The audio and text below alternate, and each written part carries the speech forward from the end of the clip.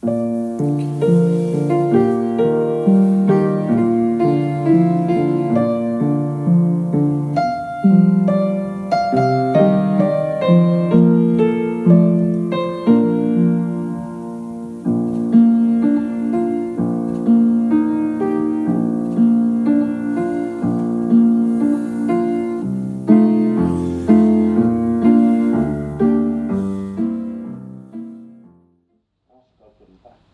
that is a broken back. So I thought to myself, I'll do myself. I'll write myself out for it. I'll write myself out to be, well, if you forgive me, ladies and gentlemen, and I do apologise, S-H-A-T, right, because I won't swear. But I thought to myself, I'll write myself out for it. So I wrote myself out for it. Well, I thought I wrote myself out for it. Yeah, you know, I thought done, following the look card and thought it was a wedding. I'm serious. So when I wrote it, all of a sudden, the diary gets on the shelf. And the diary becomes genuine. For I know, and I totally know, that the diary is a false. I know, because I know I wrote it. But I haven't wrote it, and wrote it. Now always remember that fact, ladies and gentlemen. And wrote it.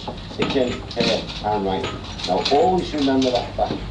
Right, that's a God-given fact. I'm listening. So she makes this statement, I've got Korsakoff syndrome. So she makes this statement, and it goes in the book.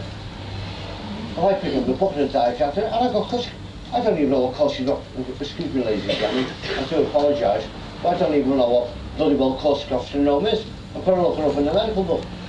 Right, and says, I'm demented. Bullshit to that.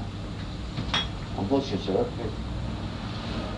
At that point, Mike, and you've given a very good overview, I just want to gently ease you back into going over the story from the point, and you say, and you've now given us the motive for writing the diary was money.